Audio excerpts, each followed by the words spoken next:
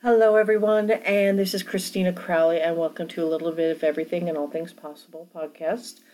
Teresa, my co-host, is not here with me at this time, but this is just a little bit of an intro for what we're going to do for January. Teresa will come with me when we do a little bit of the longer podcasts. She is still my co-host, but she also has her own solo podcast.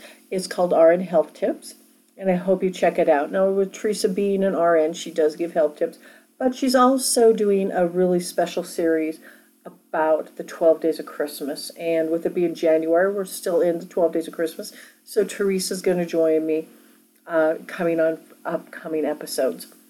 And what we're going to talk about this January, what we're going to start off the year talking about is choices rather than resolutions.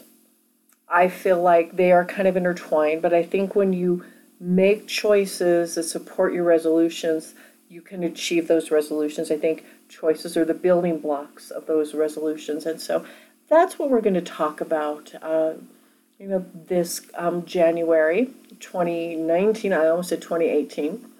But I did take a lot of 2018 off for the podcast because I had a lot of changes last year. And I made a lot of choices that supported those changes.